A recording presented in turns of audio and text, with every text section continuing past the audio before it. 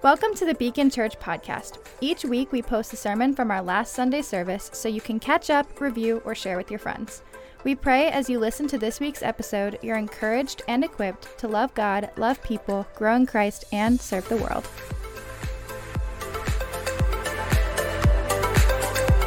So good to see you. Good morning, everyone. My name is Pastor Justin. I'm one of the pastors here on staff, and really glad to be with you. So some of you might resonate with that situation. If you've ever lived in an apartment building before, you've maybe had a neighbor around you that makes too much noise, that you found a little irritating in some way. Mr. Heckles is this repeating character in the early seasons of Friends. So if you know what I'm talking about, you know what I'm talking about. If you don't know what I'm talking about, there's a good chance that you're that neighbor. So that's something you can think about when you lay down in bed tonight. But you know what? There's people around us that kind of rub us the wrong way everywhere we go in life. Right? I mean, sometimes it's a neighbor like this. Sometimes maybe there's a coworker at your office or your place of work that somehow you find a little irritating. Maybe you keep your distance. Hey, we're a family here at Beacon Church, but there might be people in this room that you find a little, off-putting. You keep your distance. Now everyone's like looking next to each other like. On the other side, I would say everybody has people that they also love, right? People that they find easy to love. You think about like just a good friend or a family member or someone just close to you that you just love and feel close to. And, Jesus of Nazareth comes onto the scene, and he kind of addresses this reality in our lives. The fact that there are different types of people that land on us in different ways. And he comes on the scene and he paints a picture of a new way of relating to one another. And that's really largely what this series called Friends that we've been talking about these last few weeks really touches upon. Jesus is calling into existence a new kind of community of people that he's working on, one that reflects who we were created for and how it is that we were created to relate to one another. And the things that Jesus said about this really did turn the world upside down, because no one had ever really said some of the things that Jesus said about how we relate to one another before, and no one has really said things quite like that since. And it has completely turned our world upside down. All of the most influential people in human history, you think about Gandhi or you think about Martin Luther King Jr. and the things that they were teaching that so shaped our society and have shaped our world were rooted in many ways in these very teachings of Jesus about how we ought to relate to one another. You know, in Jesus' day, the context in which he would be talking about some of these things would be like a situation in which in his time a Roman soldier could come up to a Jewish man, a Roman soldier carrying all of his gear, just pounds and pounds of heavy weight, could come up to a Jewish man and say, hey, you take this and you carry it alongside me for a mile. And the types of things that Jesus would say was not, okay, just be passive about it. Just do what he says and go along with him and then walk away with your tail between your legs. Jesus was not actually calling his followers or us to be passive. Instead, Jesus invites us to take a look at this person who's asking us to walk with him a mile and feel something for him and feel compassion for him. Boy, that looks really heavy. Would you give me the privilege of carrying that an extra mile with you all the way back to your house? It's like, what? Or a context in which Jesus is talking about where maybe that same Roman soldier would come up to a Jewish man and strike him on the face for something as simple as, not being able to pay what are these really exorbitant taxes. This is actually a really common situation in the day. And Jesus didn't say, just be passive about it. Just take it and just walk away with your tail between your legs. He doesn't say be passive. He says to look upon that person and to have compassion upon them and say, hey, you look like you've had a really rough day. Do you need to get more of that out? Let me turn my other cheek to you. It's like, what? Right? And side note, this is in no way intended to enable abuse or oppression, but this is like an earth-shattering, backward way of looking at how we relate to one another. And it's really the miraculous ministry of Jesus and his disciples and the early church that we usually talk about as a church family. It's usually what preachers love to talk about. But the scandal of this new community that Jesus was forming, this new way of relating to one another, is that it was defined by personhood, not by usefulness. And, Jesus lived in a Greco-Roman society that took root in a world that discarded people who were not useful. This is why Jesus he had a real soft spot for the oppressed. He had a real soft spot for the fatherless, the widowed, the disabled, the immigrant, the refugee. And the reason for that is because in their society, and in many ways in our society, those were the very people that were cast out. Many times they were forced to live outside of the city gate. And in many ways, we still order our social lives and our world around usefulness, if we're willing to think about it. And we don't like to admit it. There's this huge complaint in New York City that, there seem to be more houseless people in the city. And it's not so much necessarily that the numbers of houseless people have gone up, so much as in years past, there were more mechanisms in place to keep them out of sight. And now we see them, and it makes us uncomfortable. But church, we are being invited to stretch our minds, stretch the crevices and the corners of our mind toward the seeming madness of this world that Jesus describes, that he is bringing about, that he's bringing to bear, here on earth as it is in heaven. And God, I believe, is inviting us into a new way of seeing people that stretches the boundaries of two things, of why we love and of who we love, stretching and causing us to maybe see this in a different way. So Jesus talks so much about why it is that we love. So many times, over and over again. But I think we should start right where he starts, in one of his most famous sermons that Jesus ever taught, the Sermon on the Mount. So in the Sermon on the Mount in Matthew chapter 5, and actually this is where that whole thing about turning the other cheek actually came from, or walking with someone who asks you to walk 1 mile with them, walking with them too. It all comes from this sermon that Jesus teaches in Matthew chapter 5. And look at what he says here. He says, "You have heard that it was said, 'Love your neighbor and hate your enemy.' But I tell you, love your enemies and pray for those who persecute you, that you may be children of your Father in heaven." Now, there is this running theme throughout the teachings of Jesus, this upside-down way of being human that prioritizes loving, healthy relationships above all else. And Jesus argues that togetherness is actually what we were created for. Trevor's done a great job these last couple of weeks, and it's plastered right on our little background here, of what it is that we were created for. Right from the book of Genesis, that the Lord said it is not good for the man to be alone. So what does God do? He creates man and woman together into this beautiful community that reflects the perfect and beautiful community of God himself as Father, Son, and Spirit.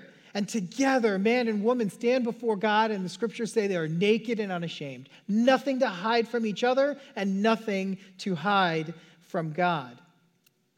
And it is perfectly in line with who we were created to be, how we were actually created to relate to one another. And Jesus says here, he says, "You have heard it said, love your neighbor." That is right out of the Old Testament. We're going to see more of that in a minute, right? And then he also says, hate your enemy. And I'll tell you another thing. That actually, hate your enemy, you're not going to find that anywhere in your Bibles. What Jesus is doing here is he is putting words to the posture that we have. He's quoting scripture at the beginning, love your neighbor. And he says, And you've heard it said, hate your enemies. Not saying the scriptures say hate your enemies, saying you've heard it said, because he's appreciating that this is the posture that we have, our tendency to distance ourselves from those who oppose us or those who we may not find useful to us. And the word that Jesus uses to describe this foundational, highest priority of almost everything he teaches is the word love, which in the Greek is the word agape. Now, if you've been to church for a minute, preachers love to talk about the various Greek words for agape. I'm not going to actually do that, but what I will say is that the word love in English is far too broad, I would say, in my opinion, right? So here, Max, I'm going to put you on the spot for a second. Pastor Max, what is like one of your favorite foods? Lasagna. Good choice. I love lasagna. I love lasagna, and I love pizza, and I love burgers. Any Met fans in the house? I know we have a few. Yeah, right? Okay, maybe not right this minute, but in general. It's been a long life, but yes, Met fans. Okay, so I love the Mets. I do. I love the Mets. And then also sitting like right in front of me are my kids, and I love my kids, and is my wife, and I love my wife. And how can I feel about lasagna and the Mets the same way that I feel about my wife and my boys? And this is where the word love fails us, because the word love that Jesus is using, this word agape, it's less of a feeling, and it is more of an attitude. It is more of a position of the heart towards someone. Actually, agape, as Jesus describes it, is actually more of a posture. It's an attitude of the heart, an ability to see another person in a certain way that causes your posture to turn toward them.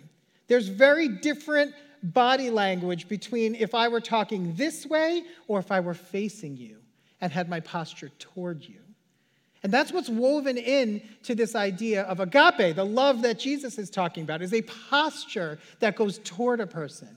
And that posture and that attitude is something that results in action, in honoring them and seeing them, and a readiness to act on the behalf of another. So when Jesus says, love your enemies, he's talking about this posture and this willingness to act, this willingness to take action on behalf of somebody around you.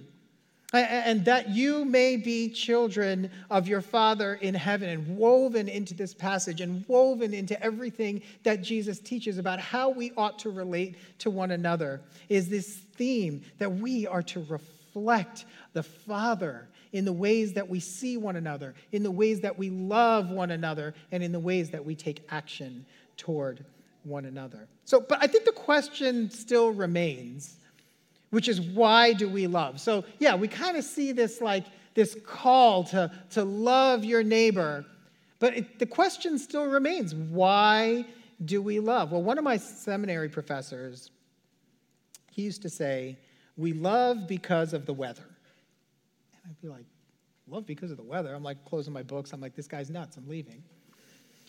But it's because that's what Jesus says.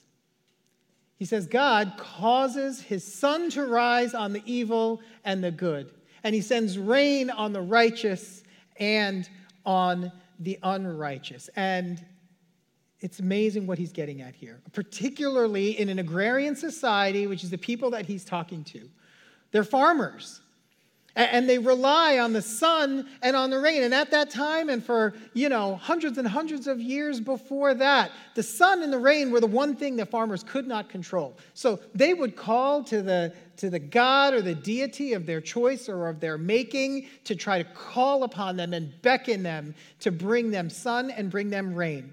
And what Jesus is getting at here is that God sees all people, and he causes his sun to rise on the evil. He causes his rain that he brings about to fall on all people. And God desires for the mutual delight that comes from relationship with those people, but he sees every one of them, whether that relationship exists or not, whether they're easy to love and that delight and that mutual love is there or it's not, that God sees them and he causes his sun to shine on them and he causes his rain to fall on them. And in theology, this is what we call God's common grace, the generosity that he shows to all of his creation and all people. Jesus is thinking of the Psalms that are written about this. Psalm 145, so many Psalms talk about this very thing, that the Lord is good to all, that he has compassion on all that he has made. So if this is how God sees people, how then should we who reflect God's character also see people? Well, Jesus says it like this. He says, if you love those who love you, what reward will you get? Are not even the tax collectors doing that? And if you greet only your own people, what are you doing more than others? Do not even pagans do that? Be perfect, therefore, as your heavenly Father is perfect. There's like classic Jesus, like trying to make a point by asking questions. But with his questions, he's getting at something really, really important. That if you love the people who love you, and you love the people that are easy to love, he's almost asking, like, is that enough? Are we experiencing the fullness of who we were created to be and how we were created to relate to one another if we limit our love to those who love us and those who we find easy to love? Well, I'd love to just take a moment, actually, and just bring to mind one or two people that you love, that you find easy to love. Maybe a close friend or family member.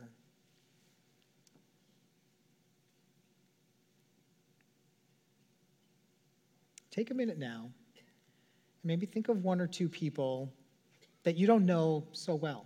You don't love them, you don't dislike them, kind of indifferent toward them, that you don't know very well. Maybe someone floating around your your workplace or your school, or something else. Now I want you to think of one or two people in your life that you find difficult to love, that you find off-putting. Maybe you keep a little distance from them for one reason or another.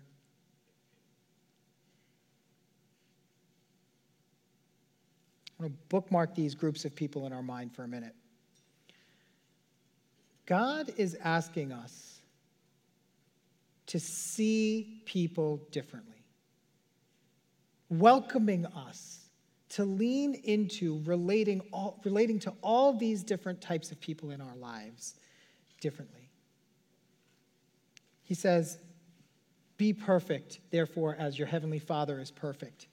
And a phrase like that can feel like overwhelming. I've read that in the scriptures and been like, what? Be perfect as God himself is perfect? Not a chance. Almost what's the point? But what he's getting at here is this invitation to and this welcome for us to lean into reflecting more of who we were created to be. The word perfect there is most commonly translated in the scriptures as mature. It's this idea of having a mature perspective about the people around us and reflecting God's character as we do. So the question that follows from there, if the call on our lives is love your neighbor as yourself, then the question from there is, who counts, right? Who's my neighbor? If you've been coming to church for a minute, you might be like, you know what? I know where we're going. I've heard this before. Yes, everybody's our neighbor. Yes, let's get on with it. Let's get the worship team back up here. But I would say, hey, listen, just wait. Just wait a second, okay? Because I know for myself, I will use that narrative as like a defense mechanism to avoid grappling with the fullness of what it is that's being communicated here. I think there is more to this than meets the eye. And when we think about who counts, who is our neighbor, I mean, initially I would say not lawyers, right? Lawyers are the worst, aren't they? Are there any lawyers in the room? You're not going to raise your hand now. I'm raising mine, and I can say this because I am a lawyer when I'm not doing this. So, and listen, I feel like I've heard every single lawyer joke that's out there. But if you think you've got one that I haven't heard, catch me after service and tell it to me because I'd like to hear it. I did hear a relatively new one earlier this summer where so you know how there's been like this thing there's been like sharks at Jones Beach, right? And all of the beaches on Long Island, right? And I don't remember that being a thing when I was a kid, but now I just feel like there's constantly like talk about sharks and shark attacks. Anyway, so I'm talking to this guy, and he says, we're talking about all the sharks in the ocean, and he's like, yeah, you can go swim in the ocean whenever you want. And I was like, wait, why? And he's like, oh, because sharks won't attack lawyers. And I was like, wait, why? And he goes, professional courtesy. That's hurtful, right? That's hurtful. Don't clap at that. So, and then there's like the classic jokes, like how do you know a lawyer is lying? His lips are moving, right? You know. Yeah, I'm rolling my eyes over here. All right, if you have a new one, I'd love to hear it. Well, listen, in Luke chapter 10, there is what the scriptures translate as a lawyer, an attorney, who asks a great question. It's a little misleading. It's not like a lawyer the way we think of lawyers. It's an expert in the law, probably better described as like a scribe, right? Someone who knew the law of God very well. And in Luke chapter 10, it reads like this. It says, on one occasion, an expert in the law, lawyer, I guess, whatever, stood up to test Jesus. Teacher, he asked, what must I do to inherit eternal life? Well, what is written in the law? Jesus replies. How do you read it? And he answered, love the Lord your God with all your heart and with all your soul and with all your strength and with all your mind. And love your neighbor as yourself. And Jesus says, yep, you got it. Good, you answered correctly. Do this and you will live. But he wanted to justify himself, so he asked Jesus, who is my neighbor? Boom, the lawyer coming out with the right question. Who counts? Who is my neighbor? The thing is this lawyer had already answered his own question, because just a minute ago, when he said, love the Lord your God with all your heart and soul and all of that stuff, and he says, love your neighbor as yourself, he was quoting some scripture that actually already answered his own question. And so the first part, love the Lord your God with all your heart and with all your soul and with all your strength and with all your mind, that is quoted from the Shema. It's famous Deuteronomy chapter 6. The Jewish people then and even now would recite it 2 times a day in temple. It was a central part of their understanding of what God was calling them to. Then the second part, love your neighbor as yourself, also comes from the Torah. And this expert in the law, he certainly knew that. First, Leviticus chapter 19, verse 16. Do not do anything that endangers your neighbor's life. I am the Lord. Do not hate a fellow Israelite in your heart. Rebuke your neighbor frankly so that you will not share in their guilt. Do not seek revenge or bear a grudge against anyone among your neighbor, but love your neighbor as yourself. Ding, ding, ding. There it is, right? And it says, I am the Lord. Okay, so you get a little bit of guidance in here about who your neighbor is, don't you? Right? He talks about the fellow Israelite. He talks about among your people. It sounds like your neighbor is going to be your people, right? The people around you, the people in your tribe is your neighbor, so love them the way you love yourself. But this lawyer also knows that Leviticus 19 does not end at verse 18. It keeps going. Verse 33. When a foreigner resides among you in your land, do not mistreat them. The foreigner residing among you must be treated as your native born. Uh-oh. Love your neighbor as yourself, for you were foreigners in Egypt. I am the Lord your God. Okay, whoa. So now the law has expanded the definition of who your neighbor is, right? It seems to go much further than that. And even though in this passage that the lawyer himself just quoted, and he answers his own question within it, Jesus answers his question nonetheless. And he does it with a story, which is also classic Jesus. It's a story, whether you've been coming to church or you're familiar with the Bible like a lot, or you've never opened it before, we all have kind of some familiarity with this story here in Luke chapter 10. So in reply, Jesus says, a man's going down from Jerusalem to Jericho when he was attacked by robbers. They stripped him of his clothes, beat him, and went away, leaving him half dead. So then a priest happened to be going down the same road, and when he sees him, he passes by on the other side. So too, a Levite is another religious professional. He comes to the place, he sees him, and he passes by on the other side. Okay, a couple quick things to know about this. One is that this road that they're talking about from Jerusalem to Jericho is a very long road. It is about 20 miles long. It is a downhill climb from Jerusalem, which is like 3,000 feet above sea level, all the way down to Jericho, which is down at sea level. So 3,000-foot altitude change, 20 miles coming down this road. It's dangerous. Thievery was common on that stretch. It had earned the name like the Way of Blood. And some scholars say that, we see this as a parable. Some scholars say this is probably a real story that actually took place that Jesus was just quoting. So you take a look at what's happening here.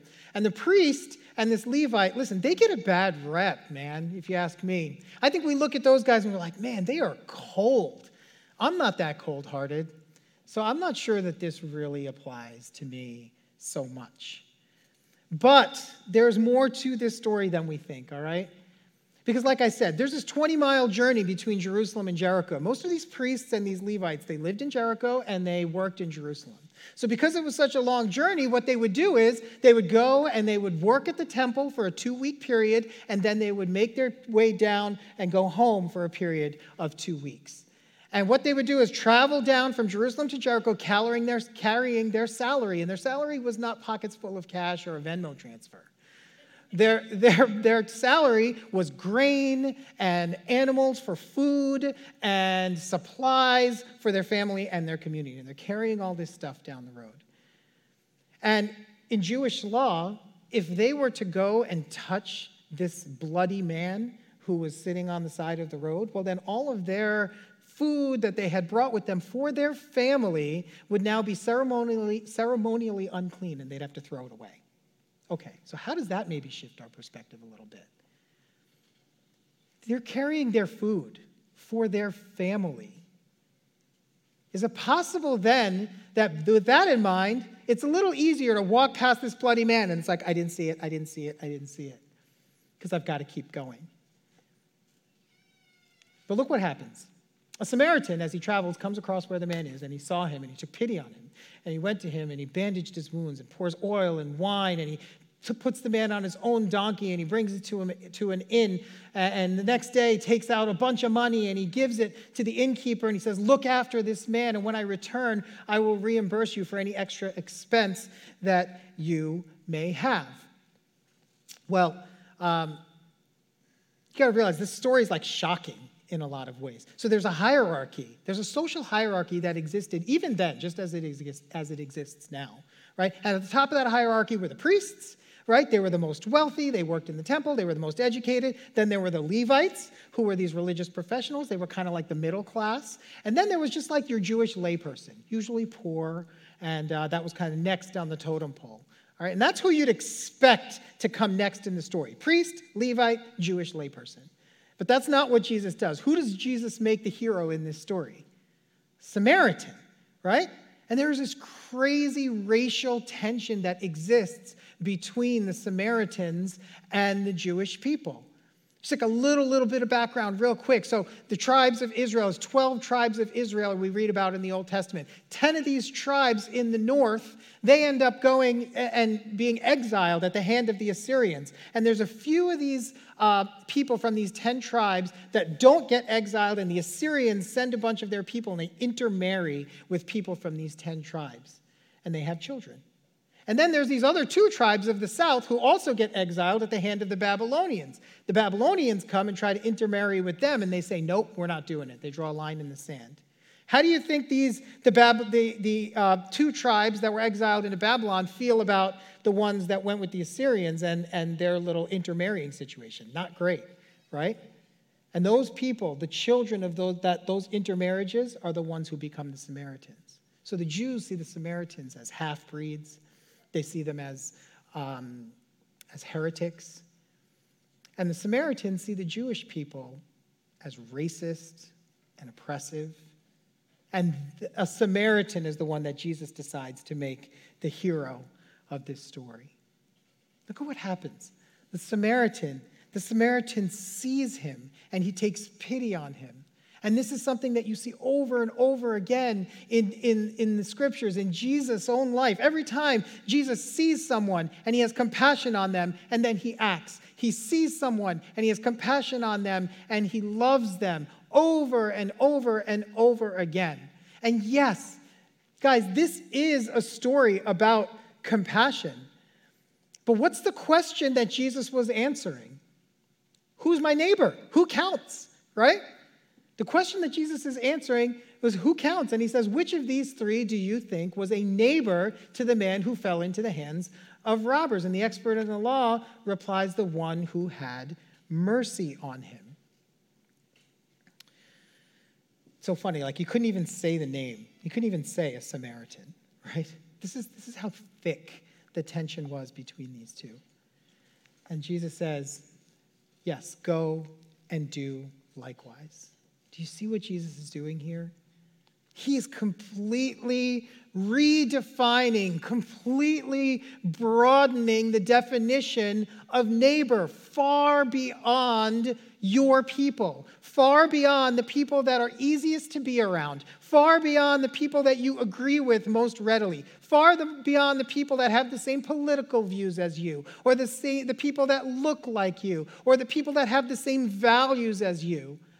He's stretching far beyond that, and he's saying that your neighbor, the answer to this scribe's question, that your neighbor, in fact, is every person on whom God's sun shines and on whom his rain falls.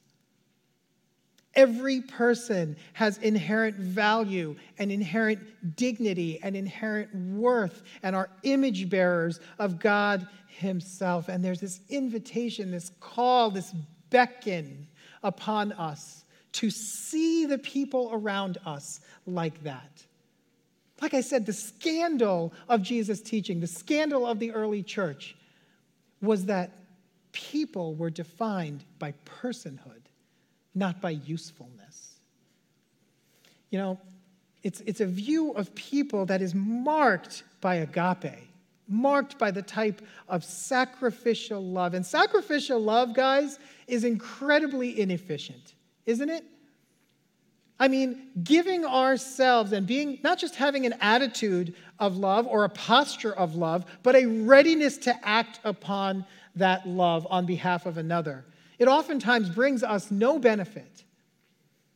And yet, this is what it is that God has called us to. Listen, the beauty of this baptism that we just had this privilege of witnessing together is that God's whole posture is one of sacrificial love. That while we were yet sinners, Christ died for us. So while we had nothing to offer to God, we were not useful to him in any way, that it's in that moment that God saw us, God had pity upon us, and God sent his son to die and to rise again, and now he reigns so that we could be made new. It is the quintessential, let me carry that load for you 2 miles instead of just 1. And now we have the resources, church, we have the resources to live like that and to bear that presence to the people around us. Our pockets are full. We come from a place of abundance. So we don't have to stretch and look for ways to be able to love the people around us well, including the people that are hard to love. Because our pockets are full. We can give generously. So, why do we love? Well, because of the weather, right? Who do we love? Who's our neighbor? Well, I think this little pesky lawyer helped us figure that out. So really the question is, how do we do it? Jesus said, go and do likewise. How do we do it? Go and do likewise. A couple quick things. We'll close with this. 1, we cannot muster the strength to do this on our own. We can try. This is a nice, warm, and fuzzy message in some ways. It's hard, but it's like, oh, I love the idea of loving everyone. I'm going to try to do that. And I'm telling you, we're going to try to do it. And it might work for a little while, actually. But it won't be long before it doesn't again.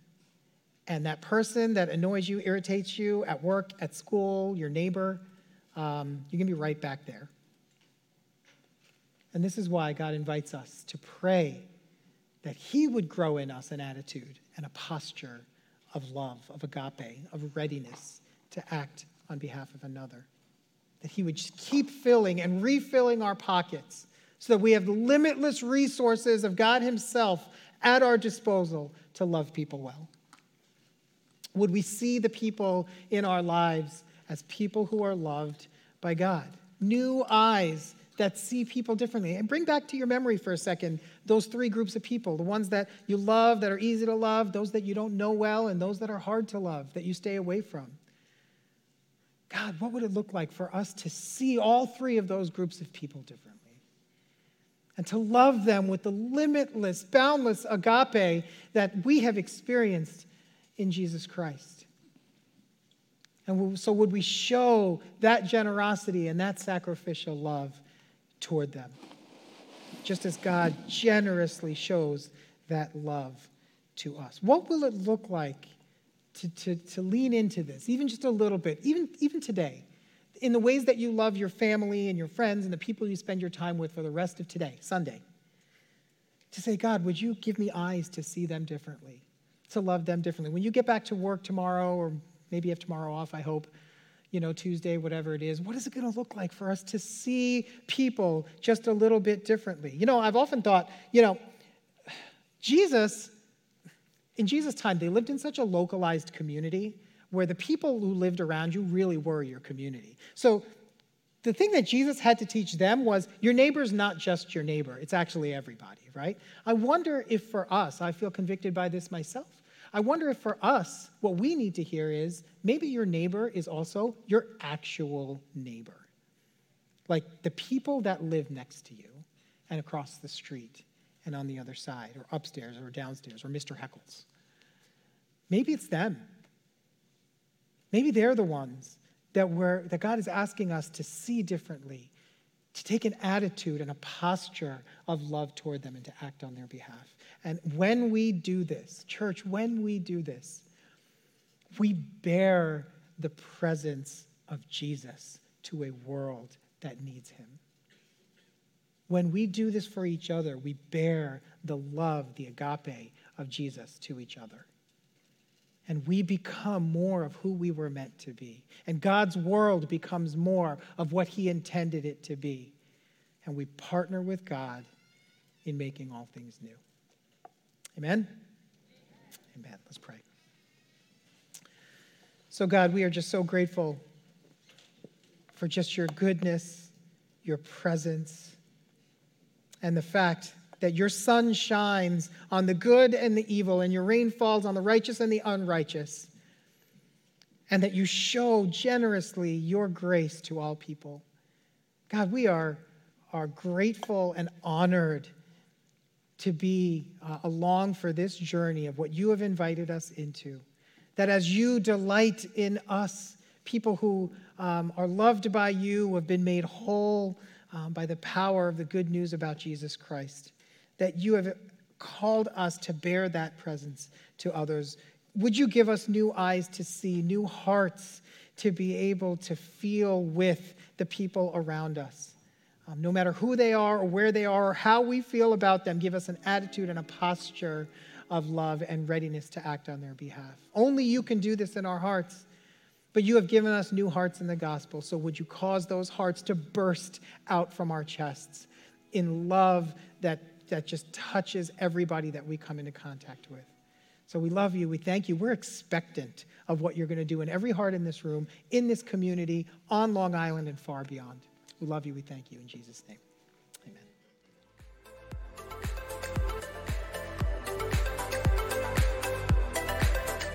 If you enjoyed the sermon, want to learn more about Jesus, or get to know our community, please visit beacon.church to get connected. We would love to hear from you.